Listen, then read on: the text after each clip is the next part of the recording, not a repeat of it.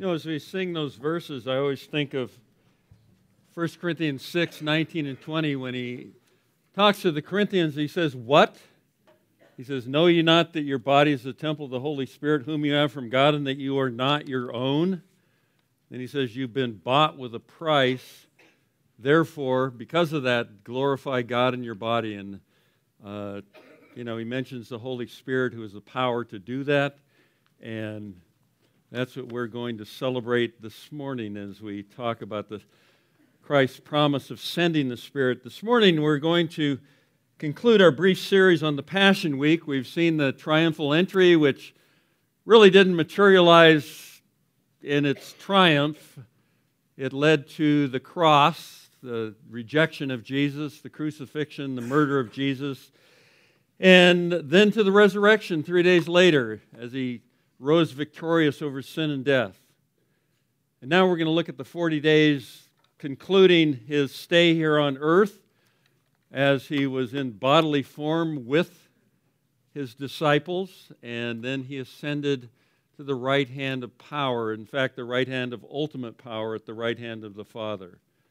And we're going to look at that today. So I'd like you to turn your Bibles to the book of Acts, chapter 1. Let's begin our time in God's Word. I want to read with you verses 1 through 12, just to set the tone and the mood and the context for what we'll be talking about. And he says, the first account I composed, Theophilus, and Luke is the author of the book of Acts, and he's the author of the book of Luke. So he ended Luke with the ascension, and now he starts with the ascension account, and he will go and give us the early history of the church as he was a traveling companion of the Apostle Paul for the most part. And he says, about all that Jesus began to do and teach. This was only the beginning, until the day when he was taken up to heaven after he had, by the Holy Spirit, given orders or commands to the apostles whom he had chosen. And that's kind of a brief two-sentence synopsis of the Gospel of Luke, isn't it?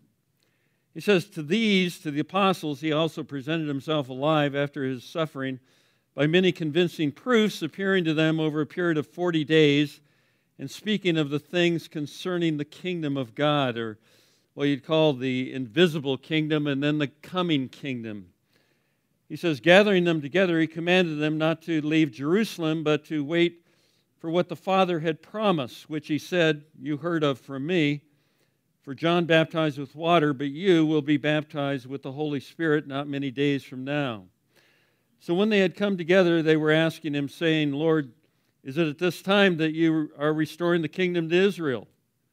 He said to them, it is not for you to know times or epochs which the Father has fixed by his own authority, but you will receive power when the Holy Spirit has come upon you, and you shall be my witnesses to Jerusalem, Judea, Samaria, and the uttermost parts of the earth. And after he had said these things, he was lifted up. While they were looking on, and a cloud received him out of their sight. You can just imagine what it had been like, all gathered there, and all of a sudden Jesus just kind of disappears into the sky. And as they were gazing intently into the sky while he was going, behold, 2 men in white clothing stood beside them, and also said, Men of Galilee, why do you stand looking into the sky? This Jesus who has been taken up from you into heaven will come in just the same way as you have watched him go into heaven. Speaking of the second coming. Then they returned to Jerusalem from the mount called Olivet, and that's important. File that away in your mind. They were on the Mount of Olives when this took place, which is near Jerusalem, a Sabbath day's journey away. And that's not very far away because you couldn't go very far on the Sabbath according to Jewish law. So now I've entitled this message this morning, The Ascension, the Story Has Just Begun. Because it had just begun. And by that I mean the work of our Lord Jesus Christ is both finished and unfinished. The great and awesome work of redemption is finished. Nothing can be added to it or taken away from it. Hebrews 10:14 tells us, for by one offering he has perfected for all time those who are sanctified or saved. Verse 12 of that chapter tells us, but Christ, having offered one sacrifice for sins for all time, sat down at the right hand of God. So what we're seeing is the end of that verse. 40 days later, he ascends into heaven, sits at the right hand of the Father, and he reigns in glory through his church, and one day will come and reign with great power and great glory, the Scripture tells us. Christ died once for all time, and there no longer remains a sacrifice for sins. Christ paid our debt in full. You say, how do we know that? Well, he proved that claim by rising from the dead 3 days later. He said he would, and he did. It's one of the most substantiated facts of history. The reason being that he might offer you and I the free gift of eternal life. That's a hard thing to understand, isn't it? The free gift of eternal life, because every other religion on the face of the earth, but true Christianity or biblical Christianity says you've got to earn your way somehow and get there by your good works, and hopefully on the last day, if your goodies outweigh your baddies, then you'll make it. Or kill yourself and blow yourself up for some cause, or be a martyr, and maybe you'll make it that way. Christianity says it's a free gift. The wages of sin is death, both physical and spiritual death. But the free gift of God is eternal life in Christ Jesus. Romans 6:23. It's a hard thing to swallow in our works-oriented, I'm so great world, and I'm going to earn my way to God, and I'm such a good person, and I'm basically a good person, even though I've sinned thousands of times. But it's a free gift. And we'd like to, this morning, offer you that free gift. If you don't know Christ as your Lord and Savior, we'd love to share with you what he did on your behalf, that he died once for all time. He took on the wrath for your sin from a holy God, and he bore it himself to the cross. And he proved that claim that he was able to do that by rising from the dead, victorious over sin and death 3 days later. That work is done forever. Hallelujah. What a wonderful thing that the work of redemption is accomplished. But the proclamation of that great redemptive message and the work of building the church, Matthew chapter 16, and in this passage we just read, had only begun and has continued to this day some 2,000 years later. That's the amazing thing, isn't it? What began on that day, on the day of Pentecost, a few days later after the ascension, has continued to this very day and still operates with great power and great glory. The establishing of the kingdom of God and the work of building the church goes on and flourishes to this day. And the physical ascension of our Lord into heaven is an essential part of that, of finishing his work here on earth, as he entrusts the finishing of the work to his disciples. He has no other plan than us. Isn't that a scary thought? We are the plan. We are the means by which his work is going to be finished, of proclaiming the fact that his finished work on the cross redeems mankind from their sin. We're the deal. We're it. He has no other plan. I remember reading an illustration where the angels came to Jesus when he ascended and said, "What's the deal here? How are you going to get your work finished on this earth?" And he says, "Well, my disciples." And they freaked out. But look what's happened over the last 2,000 years. Millions and billions of people have come to Christ through the church, through the ministry of the Holy Spirit, through you and me who are the church. That's an incredible thought. It's just an incredible thing. Now, as we look at the ascension in these verses, and, as we go through this, don't forget that you and I are the plan. We're Jesus' means to take the message to a needy, sinful, dying world. Now, as we look at the ascension in these verses, there's a lot of things going on here. Basically 6 that I found. You may find more, but I found basically 6. There's the passing of the baton in verses 1 and 2. Secondly, there was the preparation for that passing of the baton in verse 3. Thirdly, there was the power of that passing in verses 4, 5, and 8. Then fourthly, there was the promise, quote, question mark of that passing in verses 6 and 7.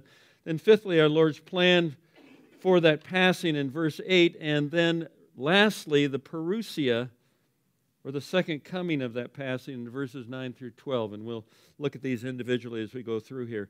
So first of all, let's look at the passing of that baton in verses 1 and 2. Again, Luke is writing to his friend or counterpart, or nobody really knows who Theophilus was, but obviously he was somebody important because Luke wrote two of the largest books in the New Testament to this one person, and it was passed on to us. That's how important it is, because it's God's holy word. He says about all that Jesus began to do and teach. This is only the beginning. Until the day when he was taken up to heaven after he had, by the Holy Spirit, given orders. And the thrust of the Greek word is there that he has commanded his apostles whom he had chosen. He commanded them about something. Now, we've all seen a track meet either on TV or in person, or maybe you've gone over to the high school and seen a track meet, and they have like the 100-meter relay, they have the 400-meter relay, and then the 800-meter relay, and there's 3 times there's a baton that's being passed from the lead runner to the second guy, from the second guy to the third guy, from the third guy to the fourth guy, and the fourth guy's your world-class sprinter who brings it home, right? But when that baton is passed flawlessly, the team has a great chance of winning, because these are all, like in the Olympics, are all world-class athletes. But if you mess up the baton passing, nothing happens, right? Either drop it, or it slows them down so much, and the other guy's leaving you in the dust. And if you flaw the baton passing, you're not going to win. Nothing's going to happen. Now, Luke in this verse is telling Theophilus how Jesus handled the passing of his baton to his disciples. For 3 years after calling them to himself, he taught and instructed them in the Word of God, which is really the essence of discipleship. But the other half of discipleship is the fact that you live your life in a manner that's worth following. Leadership is when a guy does and says the right things when they need to be done and said, and there's people following him. Otherwise, he gets out too far and he becomes a target, right? Jesus flawlessly lived his life, sinlessly lived his life before his disciples. He performed hundreds of miracles in their presence. He taught them. He foretold them his plans and purposes. In going to the cross, he foretold them of his resurrection, even though they didn't believe it. And after he rose from the dead, he continued to teach and instruct and prepare and commission them for carrying on his work. And he did that for the next 40 days, it says, until his ascension. As verse 2 says, until the day he was taken up, after he had by the Holy Spirit given orders or commanded the apostles whom he had chosen. Or as Matthew 28:19 says, go therefore, make disciples of all nations, baptizing them in the Father, Son, and Holy Spirit, teaching them to observe all that I have commanded you, and lo, I am with you always, even to the end of the age, in this endeavor. I added that last little line, but that's what we're doing today, isn't it? We continue to pass it on. We continue to take that baton and hand it off to the next generation, hopefully, and that's why we're here today, 2,000 years later. They did not take this lightly because they were commanded to do it, and they gave their lives to do this.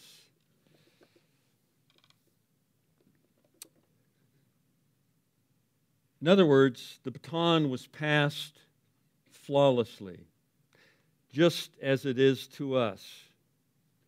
The only question is, what do we do with the baton once it's passed? Do we run our leg of the race, of the relay, with faithfulness and pass it on to the next generation? Or do we drop the baton in the transition? You know, there's hundreds of applications here, and I won't bore you with them, but, you know, think about your family. Are you passing the baton on to your children? Are you passing the baton of the gospel on to your grandchildren? Are you passing the baton on to those who are your acquaintances, friends you love and work with? Are you passing the baton on to people you meet when the opportunity arises? I mean, our world is so incredibly needy, you can hardly walk out that door without encountering somebody whose life is a train wreck.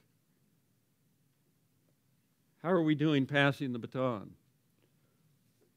That's what the gospel is all about. And Jesus passes the baton on to his disciples to finish his finished work, if you can look at it that way. The work had already been finished. The cross was now history. The resurrection was now history. But the message is fresh every morning, every day, every time you share it. You know, I've encountered people where I've shared the gospel with them, and in several cases they go, you know, I've been waiting to hear that all my life. Well, what did you hear? Well, in one case, the guy said, I went to an evangelistic meeting and I felt a burning sensation when the guy laid his hand on me. They go, what in the world was that? You know, was he sweating at the same time too? But we need to be able to define the gospel. You need to be able to define the gospel. What is the gospel? Well, the gospel is Christ died for our sins according to the Scriptures. He was buried. 3 days later, he rose according to the Scriptures. And we need to learn what it is that according to the Scriptures is all about too. The simplicity is Christ died for our sins, he was buried, rose again, and he offers us the free gift of eternal life. We need to be able to define that for people and not be fuzzy about it. So Jesus passes the baton on flawlessly to his disciples. Now, secondly, let's see how he prepared his disciples to receive it. Look at verse 3. He says, to these, the disciples, the apostles, he also presented himself alive after his suffering by many convincing proofs. And believe me, if you read the Scriptures accurately, they were not easily convinced, even after he rose. And he says, appearing to them over a period of 40 days. This wasn't just a one-time thing. And, oh, Jesus is alive. And you know, and then 2 days later you go, did I really see what I saw? Is that really real? He appeared to them over a period of 40 days, speaking of the things concerning the kingdom of God. And that is a whole sermon all by itself, but we'll just touch on it, and you can study it out later. But now, simply put, the disciples didn't just need the proper message to proclaim, but they needed the proper motivation to proclaim it, the proper convictions to proclaim it. This they received from the resurrected Savior. He presented himself alive, not just once, but many times, it says, by many convincing proofs. And for a period of 40 days, he continued to instruct them concerning the kingdom of God, preparing them to run their leg of the relay. Because the baton was being passed. He was going to leave very soon. And he wanted them to do what they were commissioned, what they were commanded to do. Let me read you an encounter they had. Flip back one gospel to the Gospel of Luke. A little bit to the left. And Jesus had just encountered the people on the road to Emmaus, Cleophas and his buddy, whoever it was. And it says in verse 27, then beginning with Moses and with all the prophets, he explained to them the things concerning himself in all the Scriptures. Boy, I would have loved to have been there. But then they encountered the disciples in verse 36, and they shared what happened. It says, while they were telling these things, he himself stood in their midst. That must have been spooky. All of a sudden, there's Jesus, and how in the world did he get in here? We didn't let him in. He didn't knock. And said to them, peace be to you. But they were startled and frightened and thought that they were seeing a spirit. Okay, they weren't easily convinced, folks. They didn't believe what he said about his crucifixion and resurrection, and they weren't about to believe that he had actually risen from the dead. And now he begins to convince them. And he said to them, "Why are you troubled, and why do doubts arise in your hearts?" In other words, why do you have no faith? Oh, ye of little faith. I can't even tell you how many times that was used in the Gospels. You know, he kept saying to the disciples, "O ye of little faith, slow to believe all the prophets have said," and so on and so forth. And right now, they're just not getting it. He said, "See my hands and my feet, that it is I myself. Touch me and see, for a spirit does not have flesh and bones as you see that I have." First thing he convinced them of is that he was an actual risen Savior. His body was risen, bodily from the dead. This wasn't just some thing they were trying to make up or whatever. Jesus rose from the dead in bodily form, and says, and when he had said this, he showed them his hands and feet, and while they were still could not believe it because of their joy and amazement. I mean, this got them excited. This is really Jesus who was crucified. He's alive. We buried him. We saw them take him down from the cross. We saw the spear in his side. We saw the nails in his hands and feet. We saw the crown of thorns on his head, and he's alive. They're amazed. And he said to them, "Have you anything to eat?" Now, if you know anything about spirit or demon possession, you know that a demon now, because they're immaterial, have to possess a human body in order to enjoy all the sins and depravity of this world. That's why they possess people, because they can't enjoy them themselves unless they possess a human body. And so he eats. Spirits don't eat on their own. If they want to get gluttonous and stuff, they have to possess a human. So Jesus ate and ate it before them, right in front of them. He ate fish, which tells us that we'll eat in heaven, and that's exciting. It's not going to be an austerity, continual eternity of fasting. Now he said to them, "These are my words which I spoke to you while I was still with you, that all things which are written about me in the law of Moses and the prophets and the Psalms must be fulfilled." In other words, the crucifixion and the resurrection. I told you this was going to happen to me 3 or 4 or 5 times in the Gospel of Matthew as we were preaching through there. We saw Jesus say, "I'm going to go to Jerusalem, I'm going to be mistreated, I'm going to be killed, I'm going to rise from the dead." That was his message 4 or 5 times to his disciples, and they didn't get it. And then he explains it to them again now that he's risen from the dead, and say, "Here's the proof of what I told you before that was going to happen to me. Now it's happened. Now believe it. And it'll form the message that you preach to the world." And he said to them, "Thus it is written that the Christ would suffer and rise again from the dead the 3rd day, and that repentance," and get this, "for forgiveness of sins would be proclaimed in his name to all the nations, beginning from Jerusalem." Jerusalem, Judea, Samaria, the uttermost parts of the earth. That's why the gospel is being proclaimed in America. We are the uttermost parts of the earth.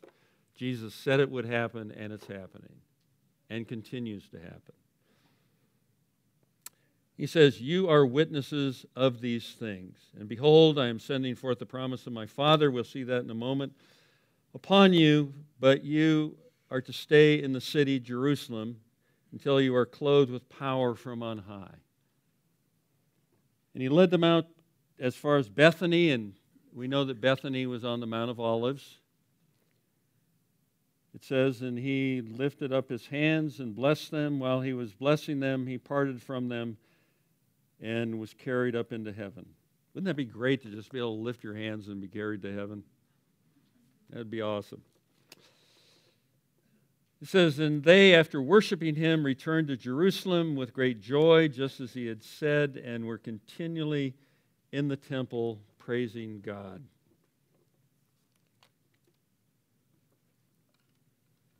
That's one of the convincing proof passages. Now again, we see the faithful preparation for and the passing of the baton as our Lord convincingly presents himself as alive from the dead. He opens their minds to the Word of God, and he commissions them to take the gospel to the ends of the earth, to all nations. And you know what? That's exactly what we do this morning. We're still doing it, right? You know, we're constantly telling you to take the gospel to the world. Take it to where you work. Take it to your school. Take it to your relatives, your friends, your acquaintances, whatever. Take the gospel to the ends of the earth. That's what we're constantly telling you. Even today. It hasn't changed. You know, my goal as a preacher is to stay as close to what God says as I possibly can, to be as unoriginally as I possibly can. Unoriginal. And you probably say, well, you do a good job of that. But that's what we're still doing. We try to convince people we serve a living Savior. We instruct them from the Word of God. We share the gospel, the good news. We pass the baton. That's our purpose in this world and still remains our purpose in this world. That's why we're here. That's why God doesn't just kill us and take us to heaven. Heaven's going to be way better than this. But we're here for a witness. We're here for a testimony, aren't we? We're here to take the gospel to whomever will listen to us. As Pastor Craig was saying a couple weeks ago, you know, we take the gospel to whoever will listen. And who's that one person that you're praying about fervently that you want to take the gospel to, that is in your circle of acquaintances and that you really want to know and that you really want to see come to Christ? Who's that one person this year that you've been praying about ever since that message, right? Amen. Anyway, now let's look at the power of that passing. Look at verses 4 and 5 back in the book of Acts, chapter 1. It says, gathering them together, gets all the disciples, the 11 together, he commanded them not to leave Jerusalem, but to wait for what the Father had promised, which he said, you heard of from me. For John baptized with water, a baptism of repentance, but you will be baptized with the Holy Spirit not many days from now. Verse 8, but you will receive power when the Holy Spirit has come upon you, and you shall be my witnesses. He doesn't say you might be my witnesses, or maybe if you feel like it, be my witness. You shall be my witnesses. We are a witness. The question is, are we a good one or are we a bad one? We're all witnesses to the glory of Christ, and that's the point he's making here. But when you consider this passing of the baton, what an awesome task he was laying at the disciples' feet.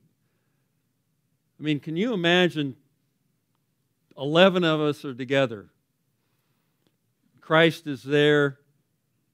He's just risen from the dead, and he says, now I'm going to leave, and you guys are going to evangelize the world.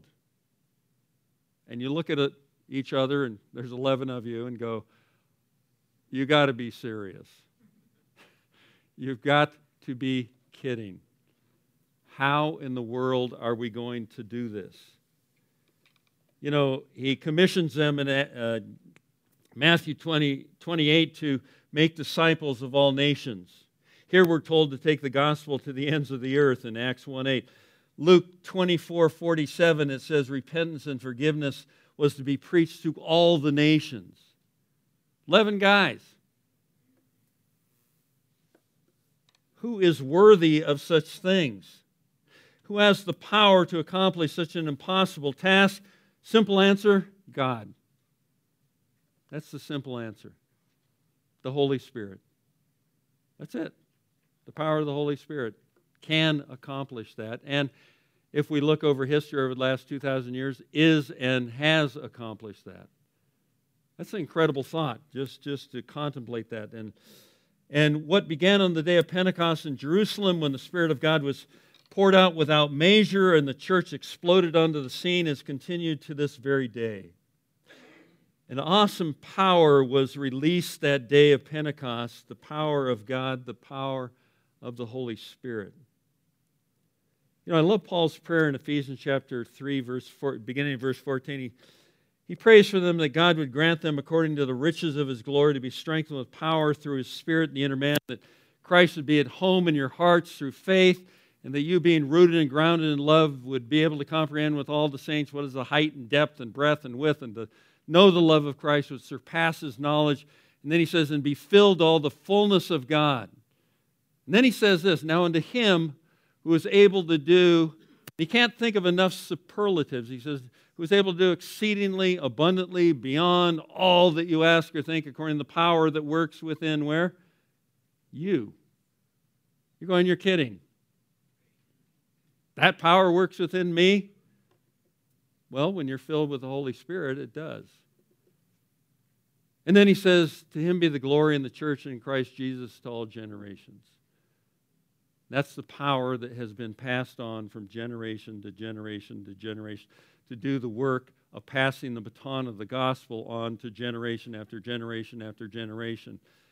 And God has supplied the power to do what he has asked. He never asks us to do the impossible, but that he doesn't supply the power. And here he's asking something that just is mind-boggling. I mean, it's so off the charts. He's telling them to evangelize the entire world, starting from Jerusalem. And then he says, but I will supply you the power to do it. That's a pretty good deal. Power to live, power to speak up for Christ, to be an ambassador of Christ here on earth. We have the word of reconciliation, the ministry of reconciliation, because God made him who knew no sin to be sin on our behalf in 2 Corinthians 5. That prayer has been answered and continues to be answered because the power unleashed on that day by his Spirit has strengthened and empowered his church in every generation. We have seen millions and millions and millions of people come to Christ over the 2,000 years, haven't we? If not billions. Heaven will not be sparsely populated because we have received the power to witness for our Lord Jesus Christ by his own Spirit. Now, fourthly, there was the promise question mark, right, spoken right at the ascension of that passing. Look at verses 6 and 7. He says, so when they had come together, they were asking him, saying, Lord, is it at this time you are restoring the kingdom of heaven, or to Israel? Sorry. He said to them, it is not for you to know the times or the epochs which the Father has fixed by his own authority. Now, one commentator said a paradoxical component of the resources for continuing the Lord's ministry or work was something believers don't know and can't find out. Isn't that a bummer? I find that very irritating. Now notice, Jesus doesn't deny their expectation of a literal earthly kingdom for the nation of Israel. It wasn't a matter of if, it was a matter of when. Their hopes and expectations weren't wrong. It's just that it was fixed by the Father's authority and it was none of their business as to when. Got that? That means we don't set dates for our Lord's return to reign, as so many do, basically to make money and have everybody give them their earthly possessions, and the Lord doesn't come, and one guy's rich and everybody else is poor, right? But anyway, that's gone down through the ages. Everybody's predicting the Lord's coming. He said, no, it can't be done, so don't do it. You can discern the times, but you can't know the time. Why do we do these things? Well, it's disobedience to the Lord. Now I ask you, isn't that irritating? Because now that I'm a believer, the establishing of the future kingdom of Christ and the millennial reign of Christ, Revelation 20 talks about for 1,000 years, and the exaltation of the King of Kings and the Lord of Lords is always foremost in my mind. I can't wait. Just like a little kid sucking on his thumb. I just can't wait to see that happen. I mean, I would like to see it happen this moment, this second. The start of it, anyway. But it was foremost in the disciples' minds. Is it at this time that you're going to get this going? Because they're excited. They wanted to rule with Christ. Now they understood what it meant to rule with Christ, and they're ready. But he would have them give their lives for the coming kingdom and not rule at this point. You know, now that redemption has been accomplished, why put it off? Let's get on with the kingdom. Let's get on with the good stuff, you know. Turn to Mark chapter 13. Again, I want to read you a little bit of an extended portion of Scripture that really gives us biblical perspective on this. And Jesus is talking about the end times.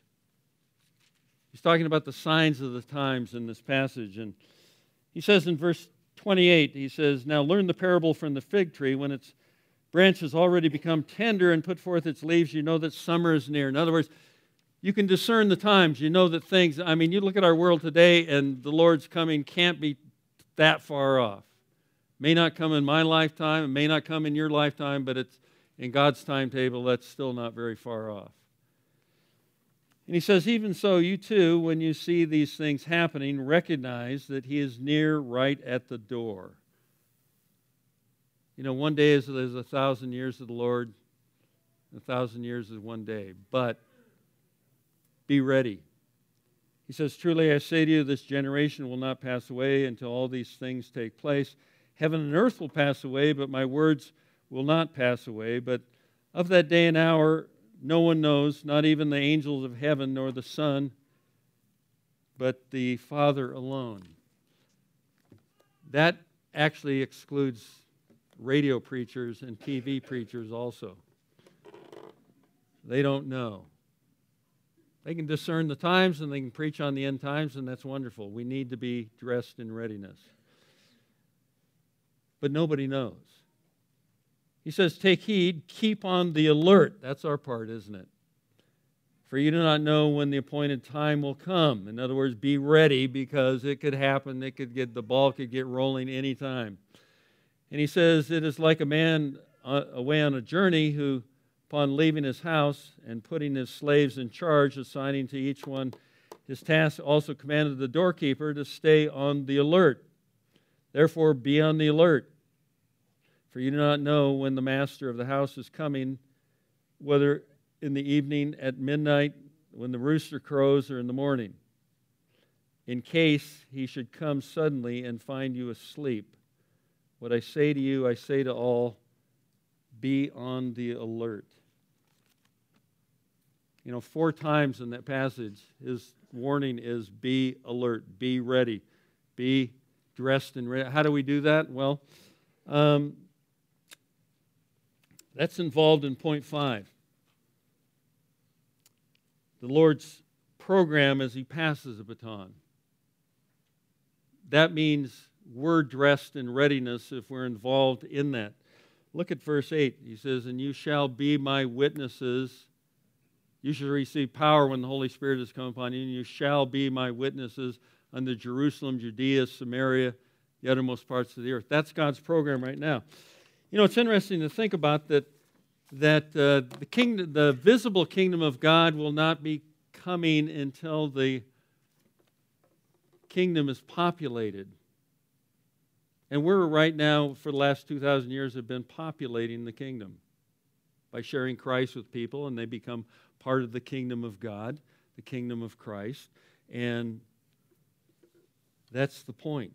We are in the process right now of populating the visible kingdom of God. You can see it in the church, the true church, and you can see it someday when it comes in its fullness. And that will be exciting when the saints of all time are brought to earth to reign with Christ. And that is accomplished by our witness. It's interesting, the word martyres is for witness, our willingness to give our lives to spread the good news, to build the kingdom. And the word witness or martyr actually martyres actually came to mean martyr, as down through the ages so many have given their lives that others might find life in Christ, and not just life, but actually life eternal. I don't know if we have it really fixed in our minds what eternal life is. That means life that never, ever, ever ends. This life ends. I don't care how rich you are, how famous, how much pleasure you've had, whatever you've done, it's going to end. One way or the other.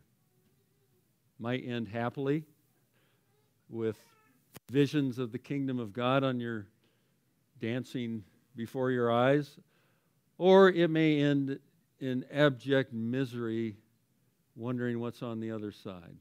We already know. People don't like it because we communicate to them that we already know. And that's a scary thing for people to contemplate. But so many martyrs have given their life. Tertullian, the theologian in the 2nd century, said that the blood of the martyrs became the seed of the church, as so many were drawn to Christ as they observed how Christians calmly and joyously met their deaths. I would encourage you to read the book Jesus Freaks. It's put out by Voice of the Martyrs. I'd order it. You can probably get it online. A great book. Just testimony after testimony of those who have suffered and died for Christ and spread the gospel by giving their life for Christ. Well, so much could be said here, but God's program for His church, His disciples, is that the gospel be passed faithfully from one generation to the next, often at the expense of our very lives. You know, Paul said it right in Philippians 1:21. He says, "For to me to live is Christ, and to die is gain." So losing this life is really gaining the life to come, which will never end. Then lastly, what's the motivation for all this? Well, from what Jesus says here, I would have to say the parousia, or the second coming. Look at verses 9 through 12. He says, "And after he had said these things, he was lifted up while they were looking on, and a cloud received him out of their sight. And as they were gazing intently into the sky while he was going, behold, 2 men in white clothing stood beside them, and they said, 'Men of Galilee, why do you stand looking into the sky? This Jesus who has been taken up from you into heaven will come in just the same way as you have watched him go into heaven.' Then they returned to Jerusalem from the Mount of called Olivet, which is near Jerusalem, a Sabbath day's journey away."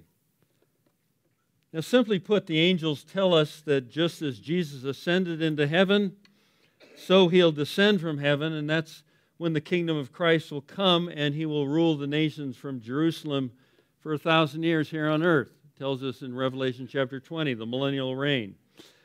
Daniel 7:13 and 14 tells us about that kingdom where all people and nations and men of every language will serve him, and his dominion will be an everlasting dominion which will not fade away.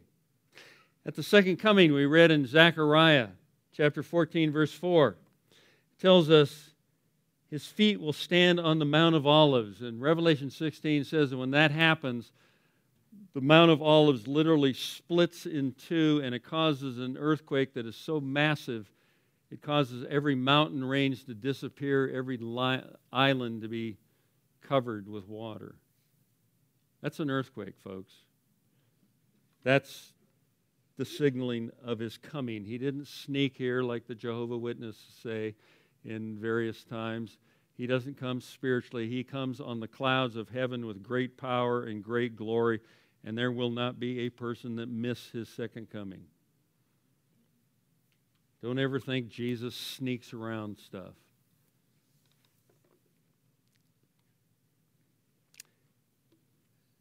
At the second coming, he'll come just like he left from the Mount of Olives. Zechariah 14:4 tells us, "Then the Lord my God will come and all the holy ones with him." That's you and me. And we come to rule with him. We come to reign with him. Matthew 24:30 tells us we'll see the Son of Man coming on the clouds of heaven with power and great glory. Promise he repeated at his trial. As they were condemning him, he says, "You won't see me again till I come in great power and great glory." Listen to how John describes this. This would be the last place I have you turn to, but turn to the book of Revelation 19.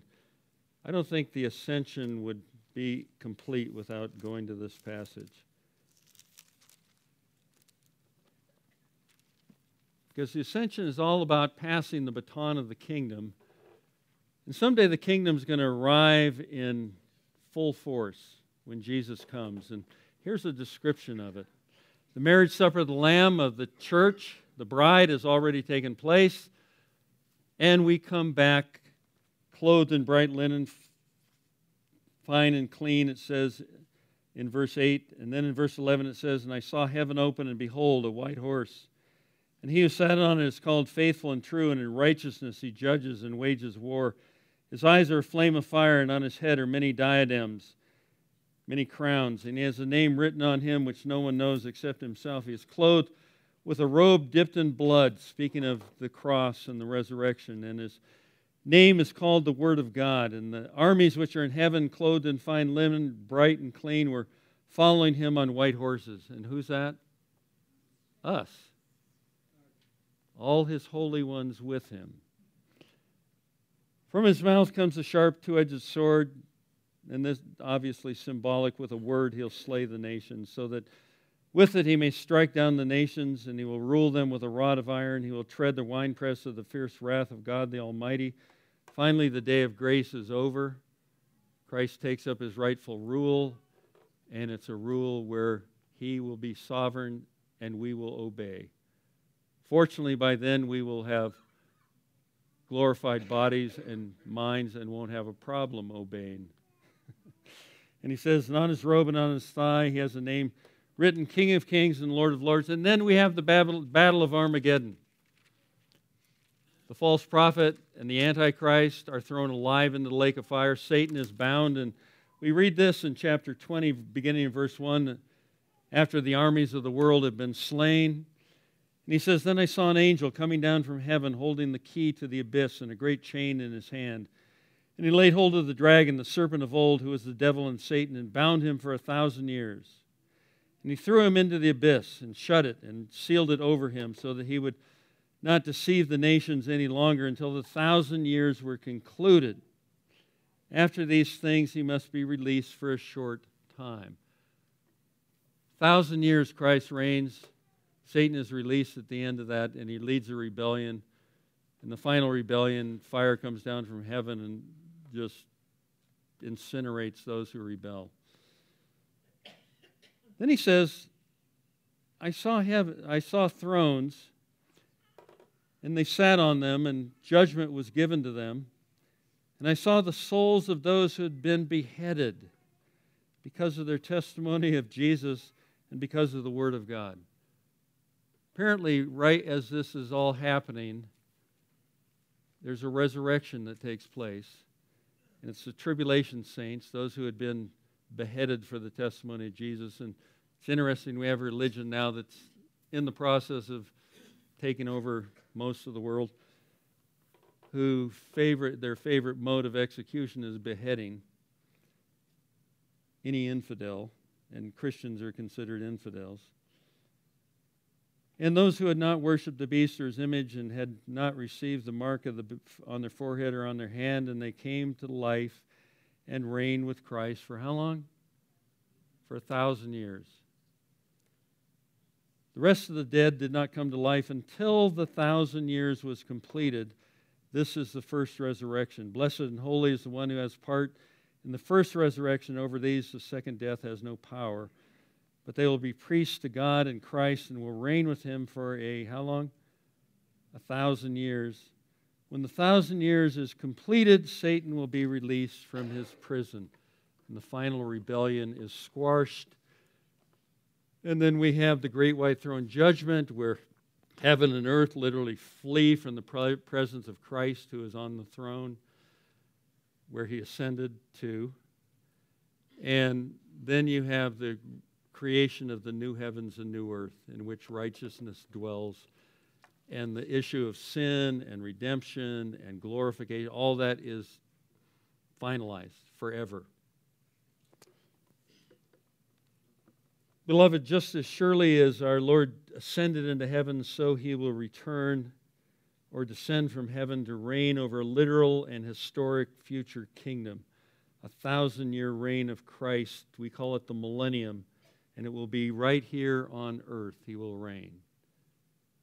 Revelation 16, they praise him and say, you have taken your great power and have begun to reign.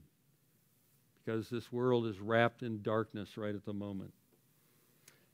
So I see the ascension. Christ passes the baton to his disciples and to us to carry on his unfinished work. He prepares us to do so through his word. He empowers us by his Spirit. We have the promise of his coming kingdom. We have the privilege of carrying out his plan and purpose to populate the kingdom. And we will one day have the joy of reigning with him for 1,000 years here on earth, and then forever with him in the new heavens and new earth. And that's going to be a marvelous, incredible kingdom that we see it in Scripture, but we just can't even imagine the magnitude of what it's going to be like. It's going to be awesome.